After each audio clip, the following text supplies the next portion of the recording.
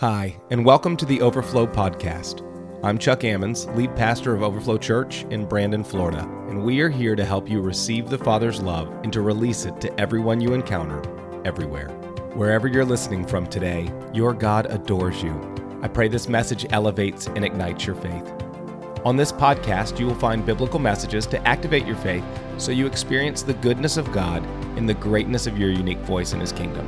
To find out more about Overflow Church, visit us at overflowchurch.com or on Facebook at Overflow Church Brandon. We'd also love to encourage you to check out our book, Life in the Overflow, and its accompanying devotional on Amazon.com. All right.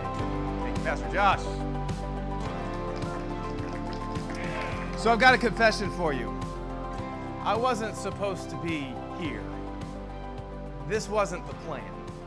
But you see, God has this way of using apostolic fathers and apostolic mothers to see the things that we can't see for ourselves, to see what the rest of us can't yet, and to come into agreement with Him so that we can experience a destiny that's far beyond anything we could have asked or imagined.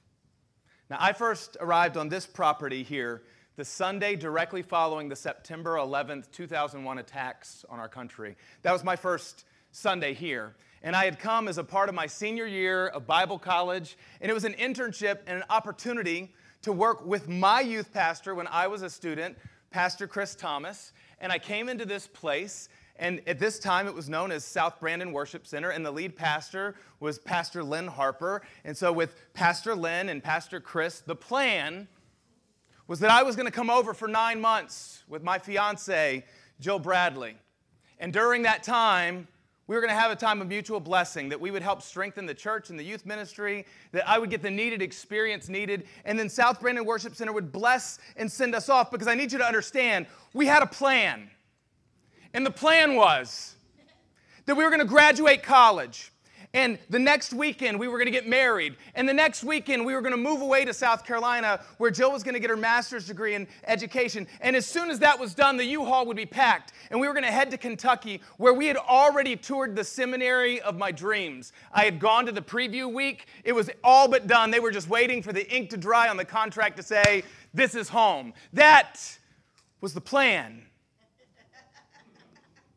It's going to go to seminary for 3 years, straight through, and be a youth pastor in a small Baptist country church in Kentucky, maybe even get a cowboy hat at some point. But here's what happened. We got to the end of the 9 months. We ended our internship. We were celebrated right here on this platform. The next week, we graduated college. The next week, we got married. The next week, we were in a U-Haul headed to South Carolina, and I got to tell you, my wife rocked it in South Carolina, getting a master's degree in 14 months, y'all. She knocked it out. But we never ended up in Kentucky. And there are a few reasons with that, and one is that God sent somebody into my life to mess up the plan. See, Pastor Lynn Harper had become a lot more than just a lead pastor overseeing an internship.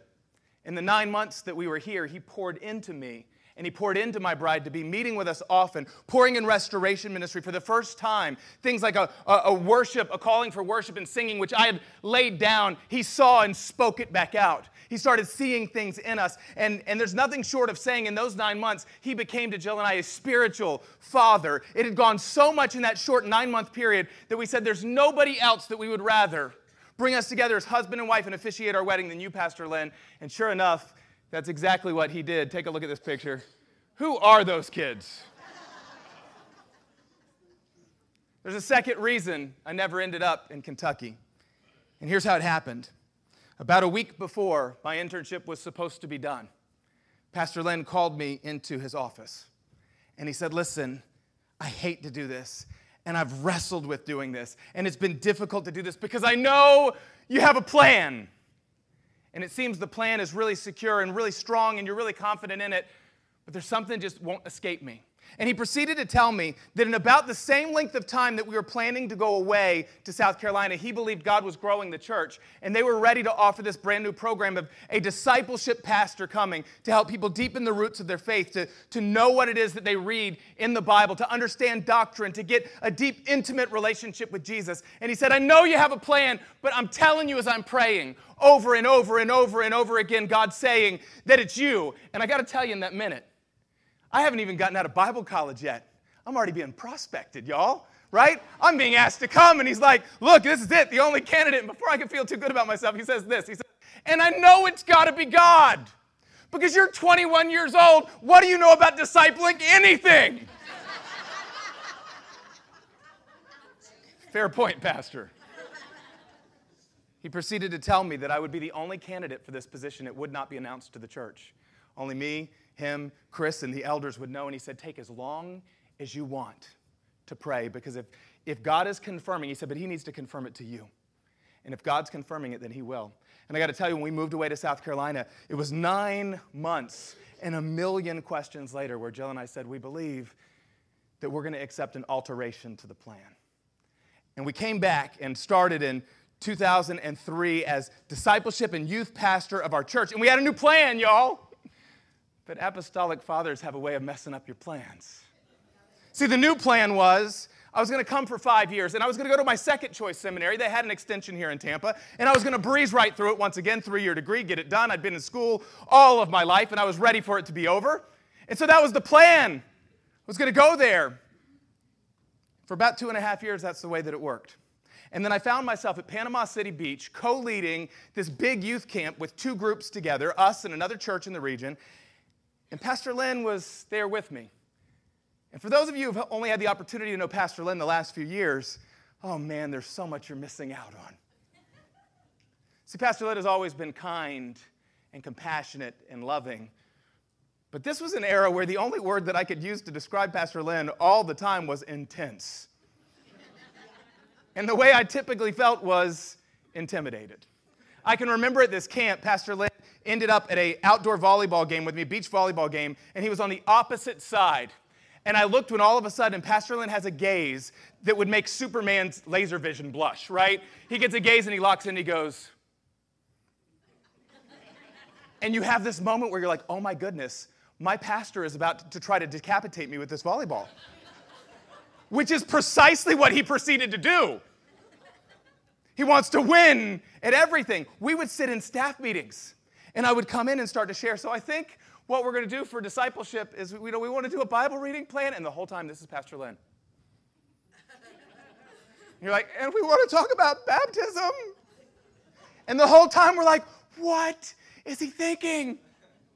So I'm at this summer camp, and I've just finished preaching, y'all, the most important message of my life. I preached from John chapter 10, verse 10. The thief comes to steal, kill, and destroy. But Jesus said, I came that you'd have life and have it to its fullest. And I was preaching the cry of my heart. And immediately afterwards, before I could even celebrate the fruit that is coming, Pastor Lynn makes a beeline to me, right to me with that intense look, and he says, we need to meet right now. And nothing more. And here's the deal. He had such a great face. I'm like, I don't know if this is happy meat, sad meat, but then we walk all the way across the campgrounds together, just the 2 of us. Kids are playing. My life is flashing before my eyes. I'm starting to go in my head and go, what did I say? What heresy have I committed? What happened? We get into the cabin where all the boys stayed, and I'm not kidding. Pastor Lynn starts to walk and checks every room to make sure that nobody's here. I was like, oh, no witnesses. This is bad. As soon as he makes sure that the cabin's all clear, he walks to me. Stoic, deliberate, pregnant pauses that last what feels like an eternity. And he says, Pastor Chuck, that message that you just preached in that worship center here in Panama City Beach, that message was my heart. Oh, good Lord, could you start there? I don't know. How about make a beeline to me and be like, Pastor Chuck, that message was awesome, and I've got good news. Can we go talk for a minute? But no, that's not the way that it went with my intense spiritual father. And he says this to me. He says, I believe God's saying that we need to alter the plan. I believe I've heard clearly that God wants me, you, and Pastor Chris, we were the staff at that time, to build a 3-chord strand. We need to rip up that 5-year commitment because we need to go deep with some roots. And I want to ask you right here without anybody else in the room, does that rest in your spirit? And once I was like, I need to go change into a new pair of pants. But other than that, yes, it resonates deeply. So I had a plan. Now I'm going to rush my way through seminary, but apostolic fathers have a way of messing with your plan. I'm going to seminary, and guys, it's getting hard. I'm tired. I'm getting weary, and I'm starting to get offended with my professors because they held a different doctrine than I did. They didn't believe that miracles existed today, and I knew that God had called me here, but I'm just getting mad in every class that I go to. And I go to Pastor Lynn, like just ranting one day. And as a spiritual father, this is what he said. He said, Pastor Chuck, this is what's really important right now. We need to alter the plan. I don't want you to go to seminary just to get a stamp on a piece of paper and something to hang on your wall. He said, in fact, let me go further. If you think that you need to go to seminary because that was part of your agreement to come here, I'm your lead pastor. I will go before the elders. We relinquish you from that responsibility right now. You don't ever need to go to another day of school again. I thought, hallelujah. He said just one thing. When I went to seminary, it was the gateway that God showed me how to love him and know him with all my heart. Would you just ask him if that's what he has for you as well? And if he does, would you stay the course no matter how long it takes, no matter how hard it gets? And I said, I'll pray that. And so for the next 7 years, I worked full-time as I put myself through seminary. I got to tell you, those 7 years that had it not been for an apostolic father saying, pray, test it, see the course, hear the Father, don't give up. Those were the years that formed me. Those were the years that I first realized I was a communicator. Without it, I can't imagine that I ever would have written anything or be in a role where I'm remotely preaching as the first thing that I'm going to do. Apostolic father spoke. And so I went all the way through seminary, 2010, graduate seminary, and I'm like, finally! This journey that started in 2001, I'm 9 years later, but I'm going to finish seminary, and the plan is this, y'all. We're a church. I'm discipleship youth pastor. I'm going to be a youth pastor for the rest of my life because I love Christ and middle school and high school students, the hope of glory. That has not waned or faded. That's only got stronger, but I said, that's the course! But God has a way of using apostolic fathers to mess with the plan. I get home from my graduation of seminary, and I'm not even kidding you. This is the day I get back, my first moment in the office, and there's an article waiting on the desk from my spiritual father. And it's about this movement that is starting to take place in cities and YMCAs with pastors that are realizing that they're called not just to their church, but called to revival in the city. And they poured into these YMCAs, and they planted churches in these Ys. And I can't explain it any other way than I'm reading this, and it's like a lightning bolt went through me. Now, as luck would have it, Pastor Lynn was on vacation, so Jill and I were left with 2 weeks of just praying, and once again, somebody messing with my plan. He gets back, and I say, Pastor Lynn, it's me. I don't know what it looks like. I don't know what it means, but I've prayed, and I've sought, and Jill and I were burning for this. Here I am. Send me. My spiritual father went before the elders. He said, we're going to entirely rewrite your job description. Now, yes, you're our discipleship and our youth pastor, but I want 25% of your job, a full fourth of your job. We're sending you as a missionary into the YMCA. We're paying it. You're a paid missionary there. Go build relationships in our city and see how to work our church to actually walk in our city. So I co-led a teen leaders club. I scanned 1 million members cards. I was asked to serve on the board of directors. And then through some time, I was shocked as I was with these business people that had more years of experience than years I'd been alive, as doctors and lawyers and just very influential people in our city. And the day came where they said, we want you to be the chairman of the board. And so I got to serve as chairman of the board. I was shocked when I found myself at an awards ceremony to find that I'd gotten Volunteer of the Year for our branch, and I found myself at national Y conventions and with the key leaders of our city coming up with strategies for how we bring it. And every door, I'm seeing the gospel come.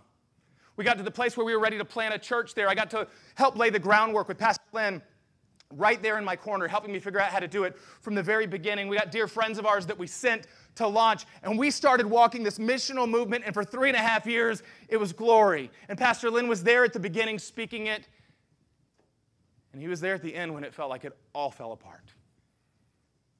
When it was time to close the doors on the mission and come back home, when I had my tail between my legs and I feel like I completely failed, and I wondered if I had heard God right and if I'd ever hear him again. My spiritual father told me a story told me how God moves. And then he said, listen, you just hold on and you keep going, and I promise you, one day he's going to move again. So it was a few years later. I was in a hotel room in Naples, Florida. Many of you have heard this story. And God radically changed my life and showed me there were no ladders to climb. There were no staircases to reach the top of. I was already completely adored by him. I came back, and suddenly all of these years of all these things people had spoken start pouring out of me. And it's pouring out in words, and it's pouring out in what feels like it's going to be a book. And it's a pretty crazy thing to show up as the guy that your English teacher in high school would have a heart attack if she heard you ever tried to write and give anything to anyone. Says, I want to write a book. But my spiritual father saw just a little bit of it. He said, no, this isn't just a book. This is an anthem for where we're to go as a church, and the church needs to fully fund it. And he got behind it, launched me as an author. Went to the place where I started writing songs again, and he said, you need to write and sing songs. We're going to rewrite your job description now. What I want you to do is to launch, and I launched with Pastor Chris and Pastor Ruth and some dear friends, a service that we simply called The Overflow. It's part of South Brandon Worship Center. We had this service that was breathing and moving and hearing from God and talking about the fullness of life, of all we can have and all of its diversity. And he showed up at the service and he said, that's what we're to become. And I don't know what it means. And it was a few months later when I went to his office just once again to say, just tell me my lane. I'm ready to just settle in. And he said these words. He said, God has spoken clearly, and he's told me it's time for you to increase and I have to decrease. And my spiritual father, standing as the lead pastor of the most respected church that had a time in this city where it was doing amazing. South Brandon Worship Center was respected by everybody who knew it. He said, it's time. And this was a period of months, us as elders. He said, I'm going to vacate my position as lead pastor. I haven't sinned. I haven't messed up. I haven't lost the Father's favor. I feel more on fire for him than ever before. But I feel simultaneously two things are happening. There's something happening in the city that I don't even know what it is that I've got to be present to be at. And you have got to run, my son. And he vacated his position. Who does that? 4.5 years ago, we rebirthed a church, Overflow Church, completely new vision and values and strategy and direction. And at every moment, my spiritual father has stood there. He stood there with me through 2 studio albums that we've been able to release, through 7 books that I've had the joy of writing, through watching pastors come on, through the heartbreaks, through the difficult times. And I want to tell you, largely, I am who I am today because God sent an apostolic father in my life. And I want to tell you, Overflow Church, if you come here and you say this feels like life, largely we are who we are because the roots that were laid, humanly speaking, were laid through a spiritual father for years and years and years, contending and praying and loving and standing. So why do I tell you all of that? Because we're in the middle of this series talking about the diversity of what the church is called to be. And the church can never be the church unless we walk in the full diversity. And so over these weeks, we've been talking about how there are these distinct graces. In fact, 5 of them in Ephesians chapter 4. These 5 graces that come in our life. They're these tangible manifestations of the power and love of God. And they're all in us. Somebody say, in us. Yeah. They're in us because the Holy Spirit is in us. But some of them are really strong in our life. They look like Christ in us, the hope of glory. It's our lens. And some of them are weaker, and it looks like in my weakness where Christ is strong. But for all of them, he called us to be a church together, to bring these graces so that all of us would end up at the destiny he has for us. We've been looking at this verse, Ephesians chapter 4, and it says this. It says, and God gave the apostles, the prophets, the evangelists, the pastors, and the teachers to equip his people for works of service so that the body of Christ may be built up until we all reach unity in the faith and the knowledge of the Son of God, and until we become mature, attaining to the whole measure of the fullness of Christ. And we started talking about these graces, and we said as a broad brush stroke, what we're going to be unpacking over these weeks is this, that apostolic grace matures you in health, that prophetic grace roots you in holiness, that evangelistic grace anchors you in hope, that shepherding grace gives you a home, and that teaching grace stirs you with hunger. And we said what we're going to do is we're going to take each of these 5 graces, which are in us, but they need to be pouring through us as a church to mature one another, because that's the way transformation comes to our city. We're going to take all 5 graces. We're going to give them all the same 5 questions so that we would unlock them. If you remember last week, we started with prophetic grace. We started with the grace in our life that's all about living to hear God, to sit like Mary at his feet and hear everything he says, and then to declare it so that people don't lean on their own understanding. We said that it's the grace that's all about intimacy and dependency. How many of you were here last week? So you checked out this moment where at the end of our service, we saw this altar full with people saying, okay, I believe that's the lens through which I see the world, and I'm ready to be activated on a different level. That's big, right? So this morning, I want to step into the second grace, and it's the one I've been telling you about with my spiritual father. It's apostolic grace. I want to ask 5 questions this morning. The first question I want to ask is this: what is apostolic grace, and why do we need it? Why do we need apostolic grace? What are its defining marks? And this is what I want you to know, that apostolic grace matures you in health so that you are built up and sent out to your fullest destiny. Now, this word apostle or apostolic, we get really confused about it. I want you to understand, in fact, we get so confused that some people are like, don't use it today. Here's the problem, y'all. The Bible. The word apostle or apostolic shows up 81 times in the New Testament. By the way, the word pastor shows up once or twice. Just saying. 81 times in the New Testament. Once it's used as Jesus, who is the apostle of our souls. The other 80 times is talking about a leader within the church so that we reach the vision of the kingdom of God. It was used for the 12 apostles who followed Jesus. But did you know in the New Testament, it's used for at least 12 others, men and women from all different standings who had a call to build up the church. The word apostello, the word that comes from, literally means to send someone to the place they've been appointed. So in the Bible, when you look at this picture of apostolic grace, when you look at apostles and apostolic leaders come on the scene, there's a few reasons they do.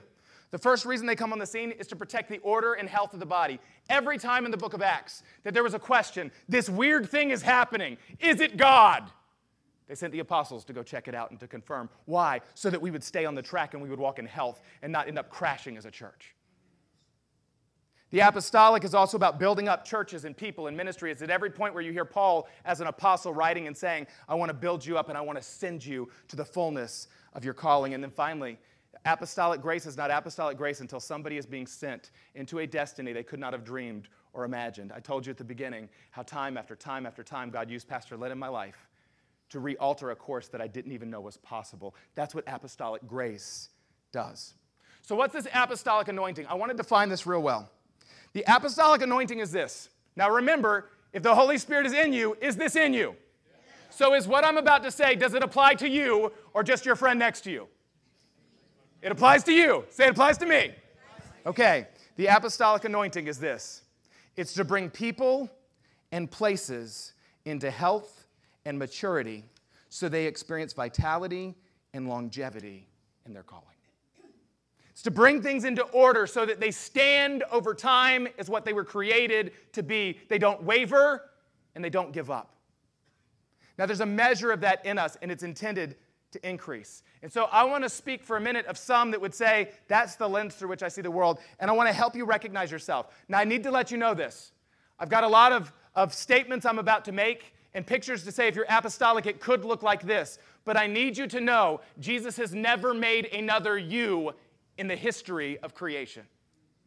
So what that means is there's no way in the world I can give you a list and say this and you check and go, I only got 3 of the 12, so I must not be that. No, it's like facets of a diamond. So every person of the apostolic grace looks different. So all I'm doing today is taking the broad brush stroke from the best we could see walking with people in the Bible to say, typically we see these things are true. It's really important that you don't take this and say, I am this or I'm not this, because again, you know what you are? You're a Christian. This grace is in you, and it needs to be equipped higher. What are the 3 marks? The first one is this. Apostolic grace people are builders.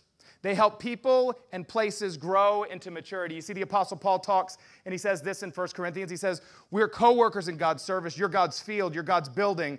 By the grace God has given me, I laid a foundation as a wise builder. That's an apostolic work of seeing a church or a person established.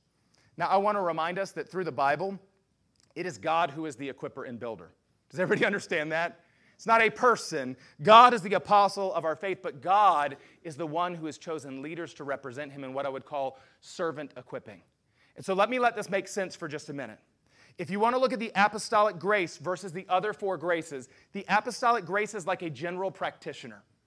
It looks at health of everything, whereas the other four graces, the prophetic and the evangelistic and so on, are like specialists.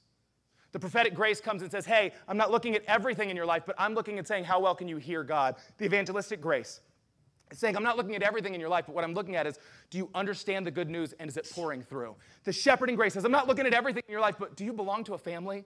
And are you contributing to a family or are you walking alone? The teaching grace says, I'm not looking at everything in your life, but what I want to know is, do you have firm roots? Are you standing on the true gospel? But the apostolic shows up and says, hey, in those other four things, I'm here as a general practitioner. And what I want to look at all the time is the health of your total person. Does that make sense? So the apostolic grace is one that wants to see you built in your marriage, in your life, with your spouse, all of it. Okay? They're builders. The second one you see is this. Apostolic grace people are innovators and pioneers. They find what is lacking in a place and how it can be filled, and they often do so by going first. In Isaiah 43, the prophet's crying out. He says this, forget the former things, don't dwell in the past. See, I'm doing a new thing. Now it springs up. Do you not perceive it? I'm making a way in the wilderness and streams in the wasteland. And I want to tell you that often it's apostolic leaders that are the first that see the new thing that God wants to put deep in the ground. They can see it. They can see what's lacking. They can see what's missing. And they step in and they say, I'm going to go there first. And when I step there, I'm going to see what the gap is so I see who can come there. The third one is this. Apostolic grace people are senders. For an apostolic grace person, their greatest joy is not to retain people, but to release them so they can run. Acts 1:8 says you'll receive power when the Holy Spirit has come upon you, and you will be my witnesses to the very ends of the earth. For an apostolic person, they say it's not good enough for us to stay in Judea or Samaria or Jerusalem. We've got to go to the ends of the earth. They don't want to retain people. They want to release them. So I've got to ask this secondary question. What happens in any person's life or in any church if the apostolic grace is lacking? I want to tell you it's two things. If in your life, if people you go, there's nobody in my life doing that. There's nobody that's a Pastor Lynn in my life speaking in the way he spoke in your life. If you say that, or if in a church we say, we don't see that happening, what's going to happen? There's two results. You ready? They're very simple. You're going to burn out or you're going to blow up. It's one of the two. You will burn out or you will blow up. Burning out is the work that we're doing grows slow, sideways, or stagnant. We start getting off course. We start losing heart, discouragement, fear, and cynicism set in where faith once led, and very simply, we give up. Can we be honest? Do we see a lot right now with Christians who seem angry, who seem distracted, and who feels like love is growing cold? And I'm not talking about in the church, out of the church. I'm just talking about in general. Can we just say that? That's a lack of apostolic grace. It's a lack of perspective for what God is up to. It's a lack of fathers and mothers speaking in truth. But on the other side of the equation, listen, if you don't have apostolic grace, you run just as much of a risk for you or for the church of blowing up. And this is what I mean. When the true apostolic grace is not present, leaders lack health in either character or competence, and they stray from their call. Their charisma places them in rooms that their character cannot keep them. I want you to understand this. Do we see this happening today? Do we see people that get chased because of their anointing, because they can sing great, or they can speak great, or they can lead great, but they don't have people around them saying the health of who you are as an individual, who you are as a son or daughter is always going to be foundational and far more important than anything you can do as a worker in God's kingdom. It's the apostolic grace that does that. And if it's lacking, we burn out, or we blow up. So I want to give this to us real quickly because I think health is an issue for us that we've got to really step through, and I didn't know a better place to share it than in apostolic grace. I'm going to apply it to the church, but this applies to all of your life. I want to give 4 C's for walking in health. And I want to say in any place in your life that you see dysfunction, that you see drama, or you see division, would anybody like to be done with those 3 Ds? Dysfunction, drama, and division. I want to tell you in any place in your life, in your marriage, with your kids, in your job, with your health, any place you see dysfunction, division, or drama, more than likely it's one of these 4 C's that is lacking. So here they are. Number 1 is character. That's who you are when nobody else is looking. We've been called to be tested through the fire and to be refined. and that God tells us to not despise the discipline of a father. I got to tell you, there's a lot of people right now that every time God speaks something that sounds like correction, they say that it's toxic, and I want to tell you that's an orphan spirit. A father who loves you corrects you. We need holy correction in the church. The second C is competence. Possessing the needed skills, ability, and knowledge to do something well. I've watched for far too long, and I'm not going to rant on this long today because it won't be nice, but I've watched for far too long in Christian circles us lift up people for character when they don't have competence, and then we just continue to be patient, and we go, well, did they just love Jesus? They're just a really nice person. It's like they're terrible at their job. I'm sorry, can I say it? There are places where we get where even people will lift up and they'll say Christian art. And listen, I love Christians that are artists. I'm a Christian that is an artist. I love that. I believe all creation is screaming glory, but there's been this realm made of Christian art that becomes a laughingstock for much of the world because as soon as somebody stands up and says, I love Jesus, we're like, we don't really care if you're good at art. As long as the message is good, we'll put it out. That's a problem with competence, and it doesn't look like the glory of Christ. If we're going to be healthy, we'd have to not just be strong in character, we have to be competent at the thing that we're saying. Otherwise, we're delusional, and we're inviting people into a delusion called faith. That wasn't in my message, but that was dang good. The third C of our health is connection. I don't want us to miss this.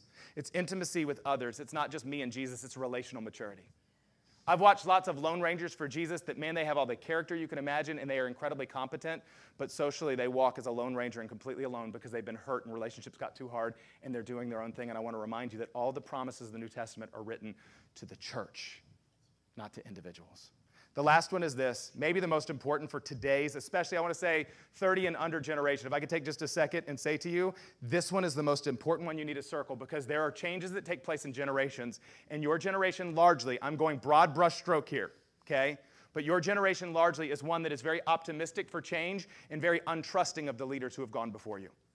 And so then what happens is you get groups of people who say, I'm just going to get with my friends and we're going to figure it out together. And there's times where you look and go, here's this guy that's been 20 plus years here, and you're like, well, I'm just not going to respect you any different than that. I don't find that in this building, praise God. But I find that a lot of places. And what ends up happening is if you want to go look at the story of Rehoboam, Solomon's son, you can see what will actually happen when we only run around and listen to our friends. So if you want to actually walk in health, you have to have a constant pursuit of coaching and covering. That you make a decision to be a lifelong student, eager to be led and to be shaped without suspicion or offense. And listen, I haven't arrived anywhere, but I want to tell you one thing that I've held since the very beginning of my ministry. I believe a 4-year-old can come and teach me anything about the kingdom of God, and I mean that not tongue-in-cheek. If the kingdom of God belongs to children, then we need to actually start listening to children and listen for the glory that's coming out and stop writing it off. So my years as a youth pastor, what it did was it showed a lot for me to look for glory everywhere because sometimes I would watch a 13-year-old pick his nose, flick it at somebody, and then speak the truths of God in a profound way. And I'm like, God can do anything. So I want to tell you, we've got to be open to coaching. So in your life, if you want to go forward, I want to say this. If you say, I want to be a leader at Overflow Church, I want to let you know right out the gate, those 4 things are what we're looking at. I will not ask for any pastor to put you in leadership if I do not see a growing trajectory of all 4 of those. You could be the most competent, most connected, high character, but you think you know it all, I will not put you in position because it'll crash. You need apostolic covering. That's what it brings. We need all 4 of these. Amen? Yay. Okay, here we go. Question number 2. How do I know if apostolic grace is my primary grace function right now? So how do you know if that's you? I want to encourage you guys through this whole series. We've got a 5-fold test on our website, myoverflowchurch.com. You can go on and take this test. It's not perfect, but it'll help direct you in some ways. But we said in addition to that, there's 5 ways you can know if something is a primary grace function in your life. One would be passion. If I've started talking in the last minutes, everything I said Pastor Lynn did, and all these things I'm saying for health, you're lighting up within you, that's a pretty good indicator. The second one is burden. When you look at what's broken in the world around us, and you say, you know what, if that could get fixed. And you're going, right now, man, everything he just said to the younger generation, that, yes, if we could get in the place where we could actually walk in health, it's a good indicator. The third one is a recognized strength. If you find somebody who shows up and says, I'm an apostle or I walk in apostolic grace and no one is following them, run. A recognized strength. Do people actually come to you to be built in health? Do they come to you as a sort of life coach to say, you see things? Is there fruit in your life of this? The next one that we see is a need. Do you see right now, maybe you're like, I'm not good at it, but man, the places I'm at are dysfunctional and divided and dramatic, and somebody needs to come in and bring some health. Anybody there? Guess what? If you don't see it on the horizon, tag you're it. It's you, because Christ in you is the hope of glory, and this grace is in you. So sometimes God will raise up a grace in you, even though you've never had a strength. Can I tell you something? Many people will walk up to me and say, oh, Pastor Chuck, you're an apostle and a teacher. You know, that's actually not true. You know what I am? I'm a teacher. Just a teacher. But I've been walking strongly the last 4.5 years in apostolic grace. Why? Because if you're going to start a brand new church from one that was very healthy, that was previously led by an apostle, you're going to need to grow in apostolic grace and figure out how health and order comes, which means you might see me 3 years from now and be like, oh my gosh, Pastor Chuck, he's a prophet and a teacher, and it won't be, no, he's just a teacher who's real strong in the prophetic, because that's the need right now. The last one you're going to see is health. I want to say, if you're looking right now and you're like, I could see all those things, but man, I'm so angry because nobody trusts me and I never go anywhere, I'm going to say, are you healthy? Are you operating like an autoimmune disease that's hurting the body? If you want to know if you're healthy, go back to those 4 C's and ask, how am I doing? No condemnation, only invitation. How do you know you're strong in apostolic grace? Okay, I'm going to give you a quick checklist here. We're going to go down. Again, these might not all get you, but it'll give you some of a broad brush picture. If you're strong in apostolic grace, some of these things are probably true for you. Number 1, you build people in both integrity and influence, and you have a track record of sending them to thrive in both. Meaning, you can look at people in your life and go, they're changed because I was there. Number 2, you have a sense to see potential in people before they see it in themselves. Regularly, you see something and you speak it out. Number 3, you aren't motivated by a title or recognition, but you take your satisfaction in things working as they were intended to. When it's healthy, you're happy. You don't need your name on a plaque anywhere. Let's just get healthy. Number 4, you don't do everything yourself. This is a key one I want to stop on for just a minute, because otherwise you could just be a motivated leader who likes doing things. If you're apostolic, you don't do everything yourself. You put people to work, not merely delegating, but elevating their full potential. Number 5, you carry great influence, and you are sought to help people or organizations grow. Number 6, you regularly see the next step needed for somebody, including the roadblocks or the accelerators to reaching their goal. You see the things that would hold them back, and you see the things that would speed them up, and you're typically right. Number 7, you don't like fads or shortcuts, but you greatly prefer doing the fundamental things well with consistency over time. Why? Because you care about health. Most fads, we know this from diets, right? Most fads are not healthy at all. They just get quick results and then they crash. True apostolic people care about health. And number 8, you love input from contributors, but you don't make space for complainers. You are not intimidated by people disagreeing with you. You simply want the team to win. Okay, we're starting to get a little bit of a picture. All right, just real quick. I want to just take a quick picture. Who would say they think they're fairly strong in the apostolic grace here in the room? Just lift your hand. I see some hands coming up. Sweet. Okay, so you people, I want to speak to directly right now, because the third question I think is the most important. And it's, what are the misuses and abuses of apostolic grace? What happens when it goes wrong? I want to give 4 warnings to any person who operates strong in apostolic grace. Warning number 1 is bulldozing or a poor bedside manner. For apostolic people, because you can see health and you can see barriers, there can be a tendency for you to think that you're right or that you see the whole picture. There could be a lot of holy assumption. You can go into rooms and ready, fire, aim, and you think you're right because you see a piece of it. Beyond that, because you're confident and you're passionate, you can be intimidating and you can step on people without knowing it. Further than that, because you're so focused on a good goal, you can fail to treat people good along the way. Apostolic leaders have to watch out for ends justify the means, or just saying it like it is leadership that lacks sensitivity, patience, and humility. So I want to say, if you're an apostolic leader, we must pursue the heart of the people we lead above the places we want to lead them. Let me say it to you this way. If you place progress before people, you will carry a vision that breeds division. And if you aren't careful, you will find the floors of the cathedrals you've built stained with the blood of those you stepped on along the way. Dude. If you place progress before people, you will carry a vision that breeds division. And if you aren't careful, You will find the floors of the cathedrals you've built stained with the blood of those you've stepped on along the way. See, this is the picture of toxic leadership, of ego, of narcissism carrying itself on is holiness. It's behind every abuse to power. I want to say, if you're an apostolic leader, you're going to walk in places and be recognized for your leadership. So if you're going to be recognized for your leadership, take your cue from Jesus.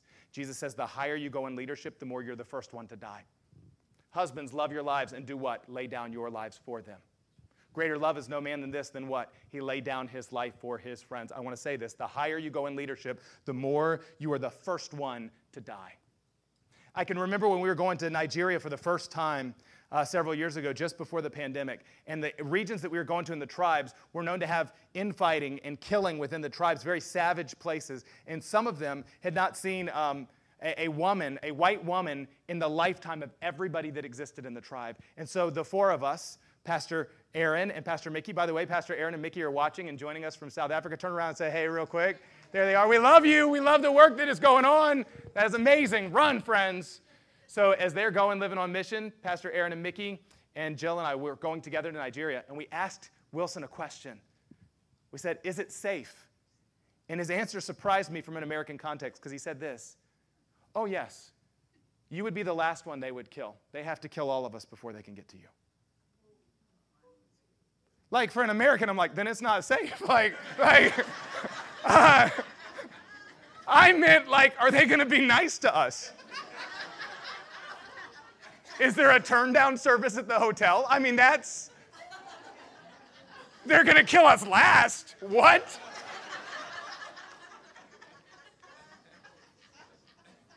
But you know what I loved about that? He absolutely meant it. See, that's apostolic leadership. I got to tell you, my apostolic father, the reason that we've walked, and listen, Lynn and I could tell you, we have different ways that we see the world. We have known at times to clash on our thoughts, but the reason that I would follow that man to my very death and grave is because I've watched him over and over and over and over and over and over and over again lay down his life for me. Apostolic fathers lay down their life for their sons and daughters. There is no room for bulldozing being called and masquerading as apostolic.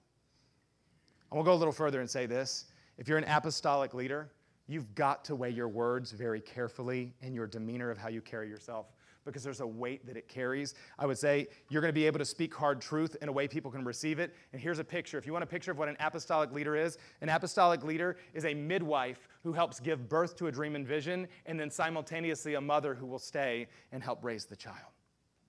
That's an apostolic leader that's going to stay with you. You've got to develop thick skin and a tender heart. If you're an apostolic leader, you're going to deal with a lot of drama and immaturity and offense. But apostles and apostolic leaders are not easily offended. They find their security before God, and they're praised about the way they make peace between men.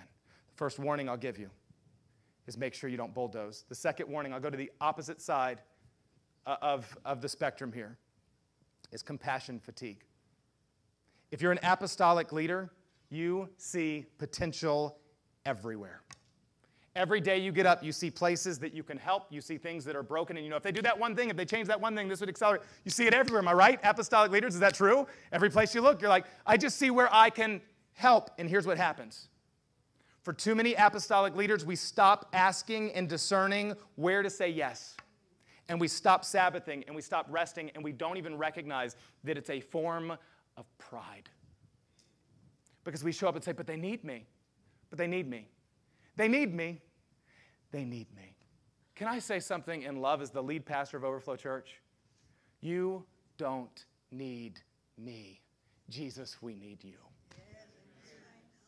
I'm invited here. Praise God. I'm thrilled to be invited to the table. And at the table, I'm going to do everything I can. But you don't need me. Jesus, we need you. And if you're an apostolic leader, you need to stop saying people need you. You did not die on a cross for them. They don't need you. They need him. And you can only be there for them to the extent that you're a conduit who's listening. So if he hasn't sent you and he hasn't invited you, you're in the way. So apostolic people, you desperately need some prophetic friends. Not pathetic, prophetic friends.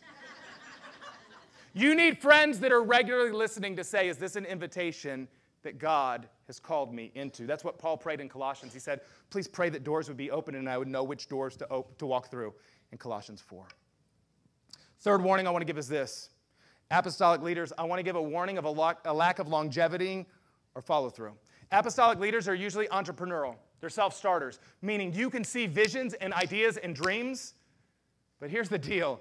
How many of you have ever tried to start a new business? Any business owners, business starters? Raise your hand real high. You guys need to applaud these people big. Because here's the deal. I've met lots of people who have started writing a book, and I don't say that tongue-in-cheek, but starting writing a book is a very different thing than finishing a book. And finishing a book is very different than going through everybody's opinion about your book and then deciding to ever do it again. There's a big difference between thinking you've got the pitch that's going to go on Shark Tank and just kill it and leading a successful business. Apostolic leaders are entrepreneurial, but there's this idea right now that just because you have an entrepreneurial idea, because you have these great ideas of how to start things, that means you're apostolic. I want to actually tell you you're not apostolic until you've finished something and you've fathered something. See, for apostolic leaders, they see the harvest is plentiful everywhere, but you need to guard against seeing a lack of fruit and thinking that means that God just wants you to go to another field. I've watched a lot of people be apostolic and they start building, and they say this, they don't want it, they don't desire it, and they just run somewhere else. And so they have a million ideas, but no fruit. The Apostle Paul said this, he said, you've had many teachers and many mentors. You've had many consultants, but you haven't had many fathers. Do you know why? I could tell you having 5 and being a foster dad to a bunch of others, because fathering is hard. Why did the church not have many fathers? Because it's easy to come in the room and be a consultant. Come on, y'all. Parents in the room, how easy is it for your kids to backseat drive? How easy? Right? How easy is it to have an opinion about how the country's being run? Somebody needs to go home and change your Facebook status.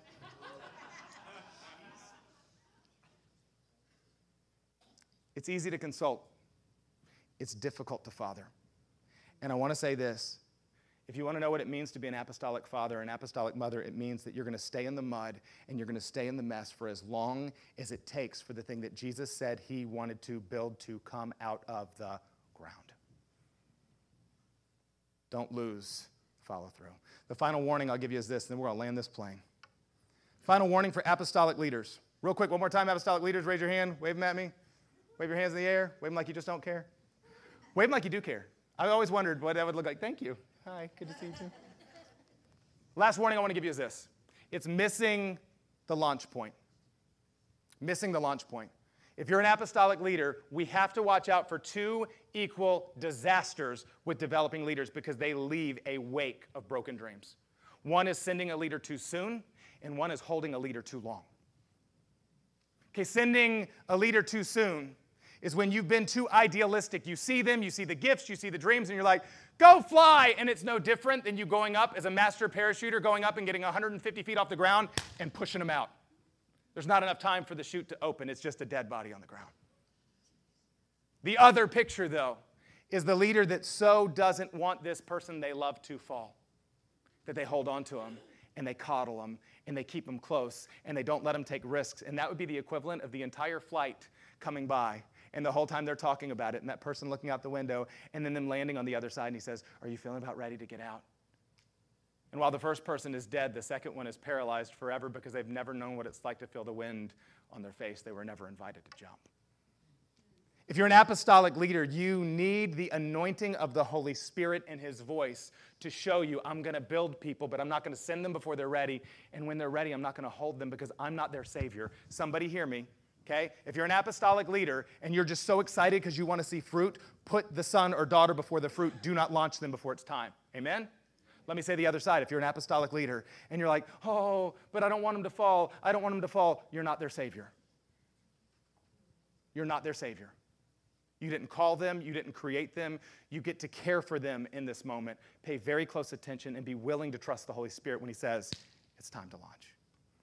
Okay, so how do we equip it? If that's you, I saw some hands come up. I love that. In just a minute, we're going to have you come up and pray. I want to answer the question, how is it being equipped? and multiplied at overflow. If you remember, we have this fivefold leadership. We'll pull up the chart real quick where you can see it. You've heard me mention his name many times today, that our apostolic fivefold leader is Pastor Lynn. So Pastor Lynn is the leader of our apostolic ministry. And the way that he walks in that apostolic ministry is a few things. We as a church are a corporate body. When do we meet as a corporate body? Right here. Yeah, that's good. Okay. We have support ministries and we have missional communities. For us as a corporate body, I want you to know where the apostolic's happening all around you. In just a minute, I'm going to ask you to stand. Some of you already know, you can predict it. He's going to say, close your eyes and put your hand on your heart. I already know he's going to say it. Why is he doing that? Because I'm grounding you that this is your decision, and your Father who has you is going to speak directly to you. Did you know every Sunday we do that? That's an apostolic moment. Because what we're doing is looking at all these things that we've learned, or that we've declared, or that we've talked about, and we're moving them from our head to our heart to our feet. That's apostolic. We're moving you into the place where there's health. So you're seeing that every week. Every time you put feet on the faith, it is apostolic. Beyond that, did you know that twice a month we send Pastor Lynn out from this body? Twice a month, if you don't see him, he's not sleeping in and skipping church, y'all. He's actually being sent out from this body to do the same thing that he's done for me for years. I say, I'm your pastor, he's my pastor. Did you know he's the pastor of many pastors in this city? And he goes to the churches of this region. It's amazing. It's amazing. I want to say this right now without going any further than this. I want to tell you there are churches right now, many of them, that have their doors open and not closed, that have their pastors' heads up and not down, that have pastors and members and staffs together walking in freedom and not resentment, because God sent a spiritual father called Pastor Lynn in, and we, Overflow Church, are part of the apostolic work of sending him out. And so you'll hear him come back and he'll talk about some of what God is doing there. You'll hear periodically Pastor Lynn will come and preach, and you'll notice every time Lynn preaches, he's going to preach a how-to message. Why? Because he's an apostle. He wants to get it right to your feet. And if you've ever had the opportunity for Pastor Lynn to pray for you, hold on. Because Pastor Lynn's going to hear from heaven, and he's expecting God to show up. Anybody ever had Pastor Lynn pray for you, and you're like, oh my goodness, something happened? That's what happens when an apostolic father comes in the room. So you need to know the faith that you're getting from somebody matters. That's who he is as an apostolic father. As far as the support ministries we have as a church, we have 3 of them right now in the apostolic. One is the restoration ministry. I told you how he led me through that. Pastor Lynn and Robin have actually started a restoration ministry, and he's in the process right now of going around to every missional community and helping equip them so that you will know how to minister restoration to one another. In addition to that, we're building right now a security ministry for us as a church to keep everybody secure as we're together on our property. And then Pastor Lynn is joining me in helping with the finance team, alongside Charlotte, who leads that, to make sure that all of our finances are in health. And I want to tell you, the reason that our finances are the way they are today, that we are not in debt, God has honored the spiritual father who has built the system and guarded it. The final one is this. How do we build the apostolic? We ask every person who's a part of this church to do 3 things. If you're a part of our church, we ask you to come on Sunday mornings. That's a novel idea. We ask you to join a missional community, and we ask you to find your gifts somewhere and to serve. I want to say this in love just before we come to pray. If you're not doing these 3 things and you say, I don't feel at home at Overflow, I'm not surprised. And I say that with a lot of love. If you say, I don't feel at home, but I'm not really coming on Sunday, I'm not in a missional community, I'm not really serving anywhere, I don't feel at home, that would be like driving your car and saying, hey, I just bought this new Toyota and it doesn't run right. I don't put in gas or oil or ever take it to the mechanic, but stupid Toyota. Is that fair? Can I just say that in love? So in the same way, I want to tell you, when we say that we as a church have these 3, it's because we believe these 3 are absolutely foundational for us to thrive. So I'm going to tell you that we need to belong to missional communities together. And in those missional communities, Pastor Lynn has come as a lead over our missional community's apostolic grace. I want you to take a look real quick at this video where he talks to our apostolic leaders. If you raised your hand, he's talking to you. And then I'm going to have you stand and we're going to pray. Take a look at this video.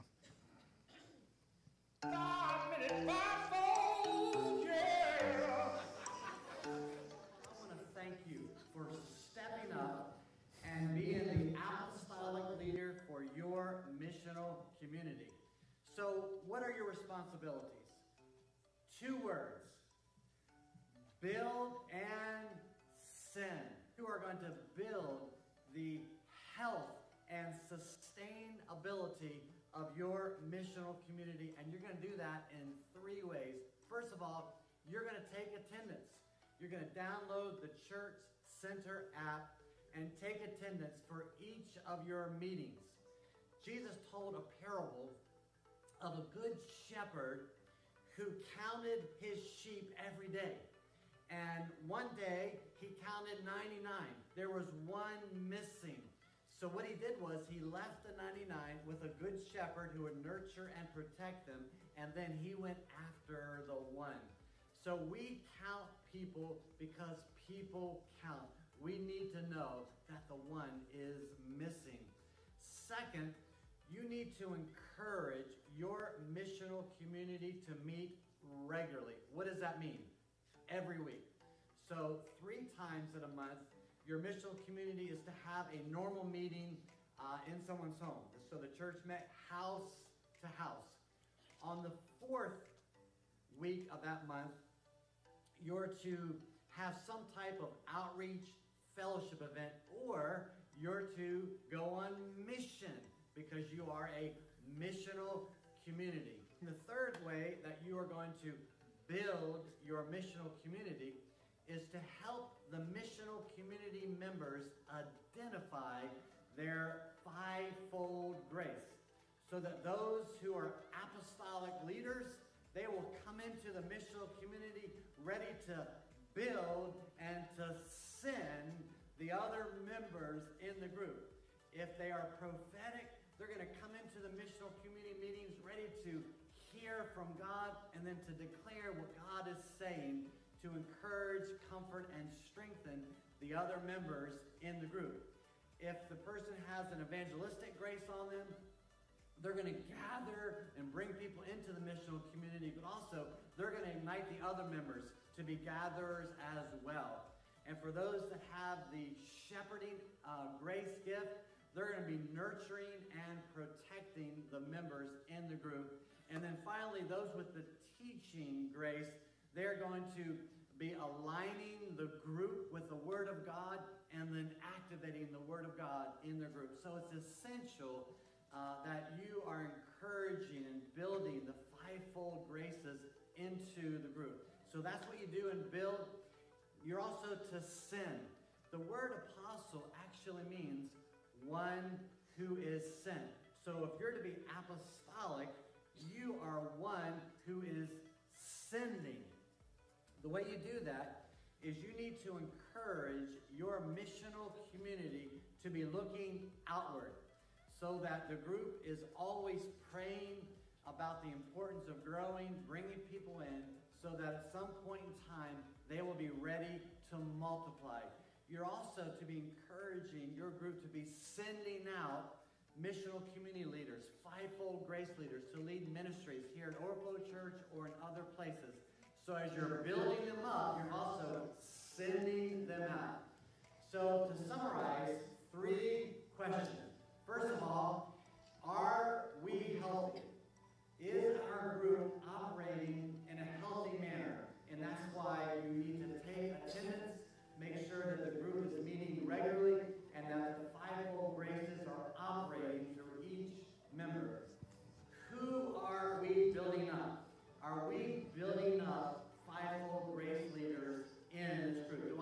Am I observing the 5-fold grace leaders operating in my missional community, or is it just one leader leading the whole thing?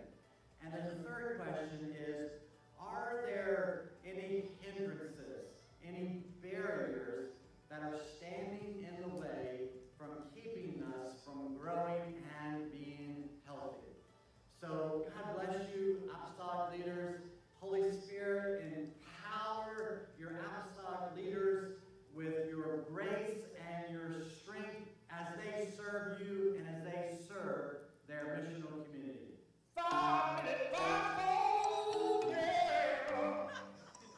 All right. So I got to ask this question. Will you as a body choose to receive from your apostolic lead, our senior pastor, Pastor Len? If you do, say yes. Now, I want to ask beyond that, and listen, I want to set this up well. A few weeks ago, we got to celebrate the resting place in their 5 years, and that's a big deal. I think when heaven screams and shouts, we should scream and shout. I think that's the way it should look.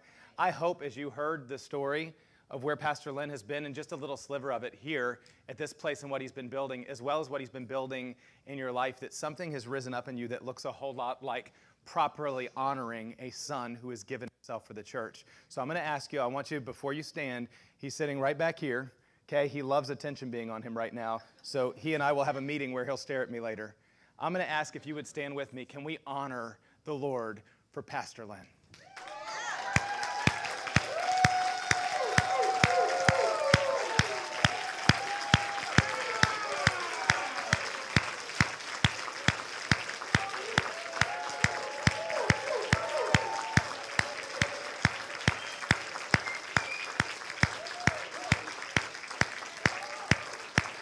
Now I'm going to ask Pastor Lynn, you can stay standing. I'm going to ask Pastor Lynn to come this way. And I want you to know I wanted to do that for two reasons as you stay standing. One is I believe he deserved honor.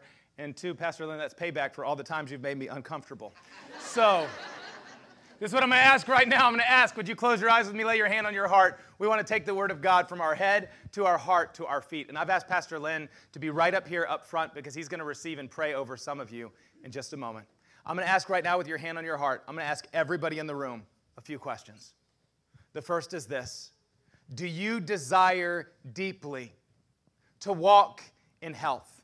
Do you desire to not have drama or division or dysfunction follow you in your life, your health, your family? Are you at the place where you don't want to walk as a victim? Do you desire health? Would you just tell him with your hand on your heart, oh, Jesus, I want to be healthy.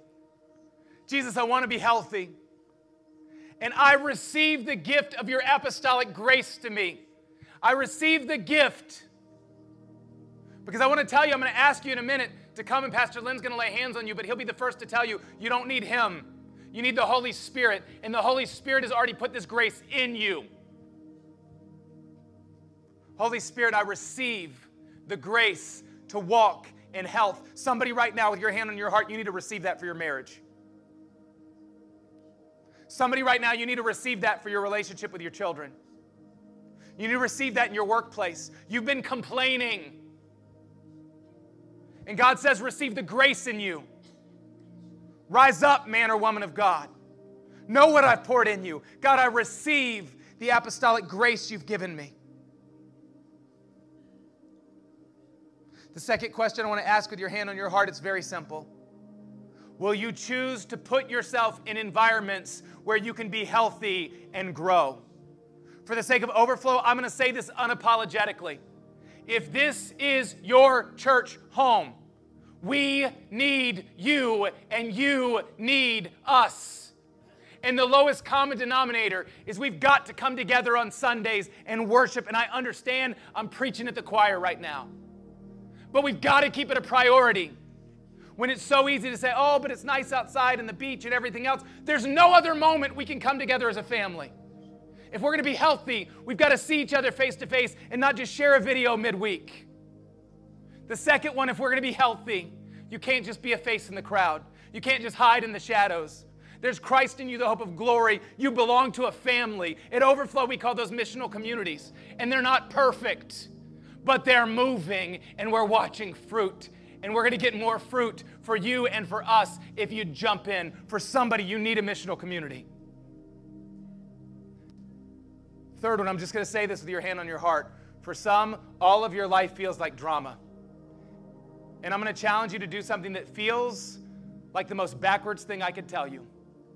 Because you're thinking, once I get healthy, then I'll give, or once I get healthy, then I'll serve. And I want to tell you that's not the way the kingdom of God works. See, God often calls us into health by having us not walk in any way anymore as the victim, but to say, in my brokenness right now, I'm going to get up and I'm going to serve. And in my brokenness, I'm going to get up and I'm going to give and I'm going to stop waiting. So I'm going to say for somebody hearing my voice right now, God is saying to you, and I'm not talking about the time where you've served and served and served, and he's saying come and rest. There's a time for furlough and rest and restoration. But for somebody right now hearing my voice, you've got a gift that's burning in you, and we will never be us until you're you. You need to say, okay, Lord, I'm going to put myself in the environment. So would you right now, hand on your heart, if God's saying to you, you need to make Sundays a priority, would you tell him, okay, Lord. You need to join a missional community. Okay, Lord. Here's the gift in you, and you got to stop hiding. Okay, Lord. Father, I ask that you would release apostolic grace. That's the first part of my charge, but the second is this, and this is where it gets really important. I ask for some hands to raise, or maybe since we've talked about it more, you recognize either in a gifting or a passion or a burden or a need. that apostolic grace needs to multiply in your life right now. What I've asked is for Pastor Lynn to be present here, and in just a minute, I'm going to ask if you feel a strong operating or a strong urging to grow in apostolic grace. I'm going to ask you to leave your seat, and I'm going to ask you to come line up here at the altar facing Pastor Lynn, so facing me. I'm going to ask you in one line, and he's going to come down and just agree with heaven that whatever the Lord is wanting to release in your life today, that he would do it. So I'm going to ask right now, if that's you, would you step out from your seat? If God has said that apostolic grace is something you carry and it needs to multiply, it needs greater courage, greater strength. It needs wind blowing in your sails again. Would you step out from your seat? And I'm going to ask that you would face me. Those of you coming, you'd face me so that Pastor Lynn's going to come and pray for you. You just come and line up and face me and just leave enough room that Pastor Lynn can come by and pray for you. Thank you, Jesus. Thank you, Lord. I'm going to ask if you're a missional community leader in the room and you see somebody in your missional community leader coming down, can you just come behind them and lay a hand on them? Can you just come and pray in agreement? Even now, Pastor Lynn's just going to start praying. I'm going to ask those of you up front, would you just open your hands in a place just to receive? Father, I come not to figure it out. I come just to receive. Just come to receive from you.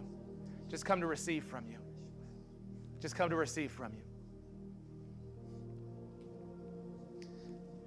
I'm going to ask everybody else in this moment, would you begin just to pray for your friends?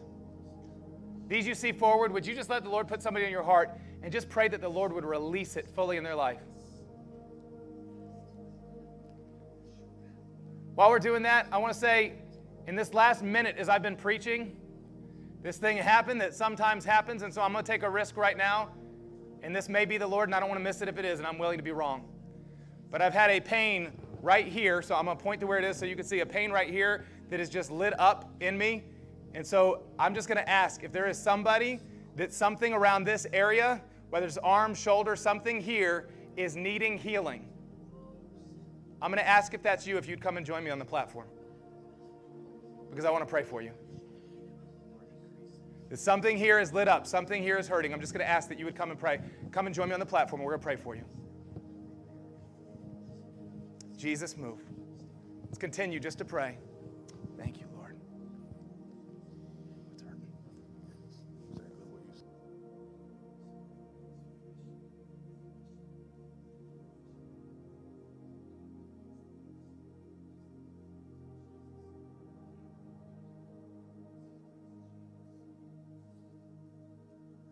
As we continue to pray, this is my dear friend and our deacon Wayne. In this place exactly that I said is exactly what's hurting on him. We're just going to take a time and pray for him. I'm going to ask right now, congregation, if you are not being prayed for, pray for one of these here or extend your hands and let's pray for Wayne right now. Father, would you come and move? Father God, you are good.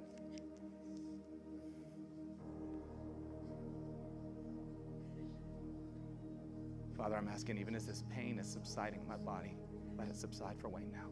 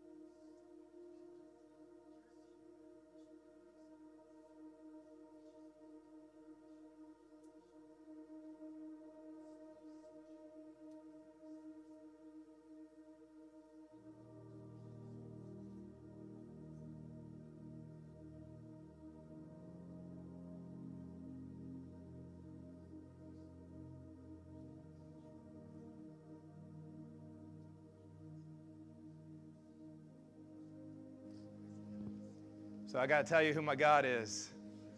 Wayne has been feeling this pain at exactly the place. I asked him, I said, where are you hurting? He said, exactly where you just pointed.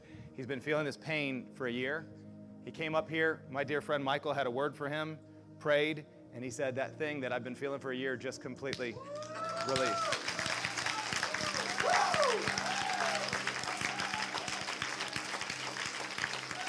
So listen to me.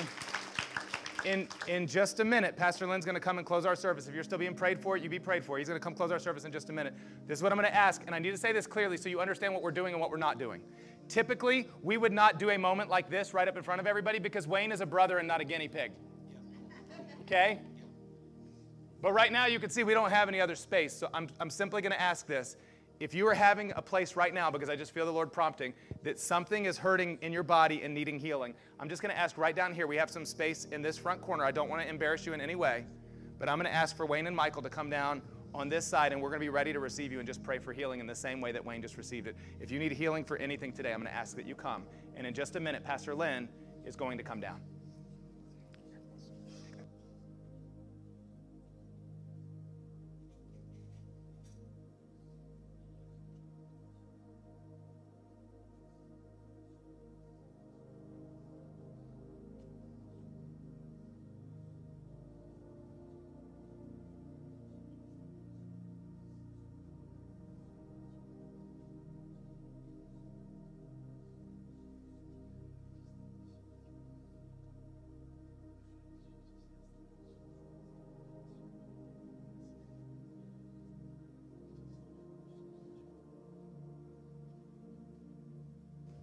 Thank you, Lord. Thank you, Jesus. Thank you, Jesus. Father, we're asking right now for the fullness of the grace that you want to release for each son and each daughter. We're agreeing right now, Lord, for each of these to walk fully in the health that you have given them. Father, may they walk fully in health. Move, Lord Jesus. Thank you, Lord.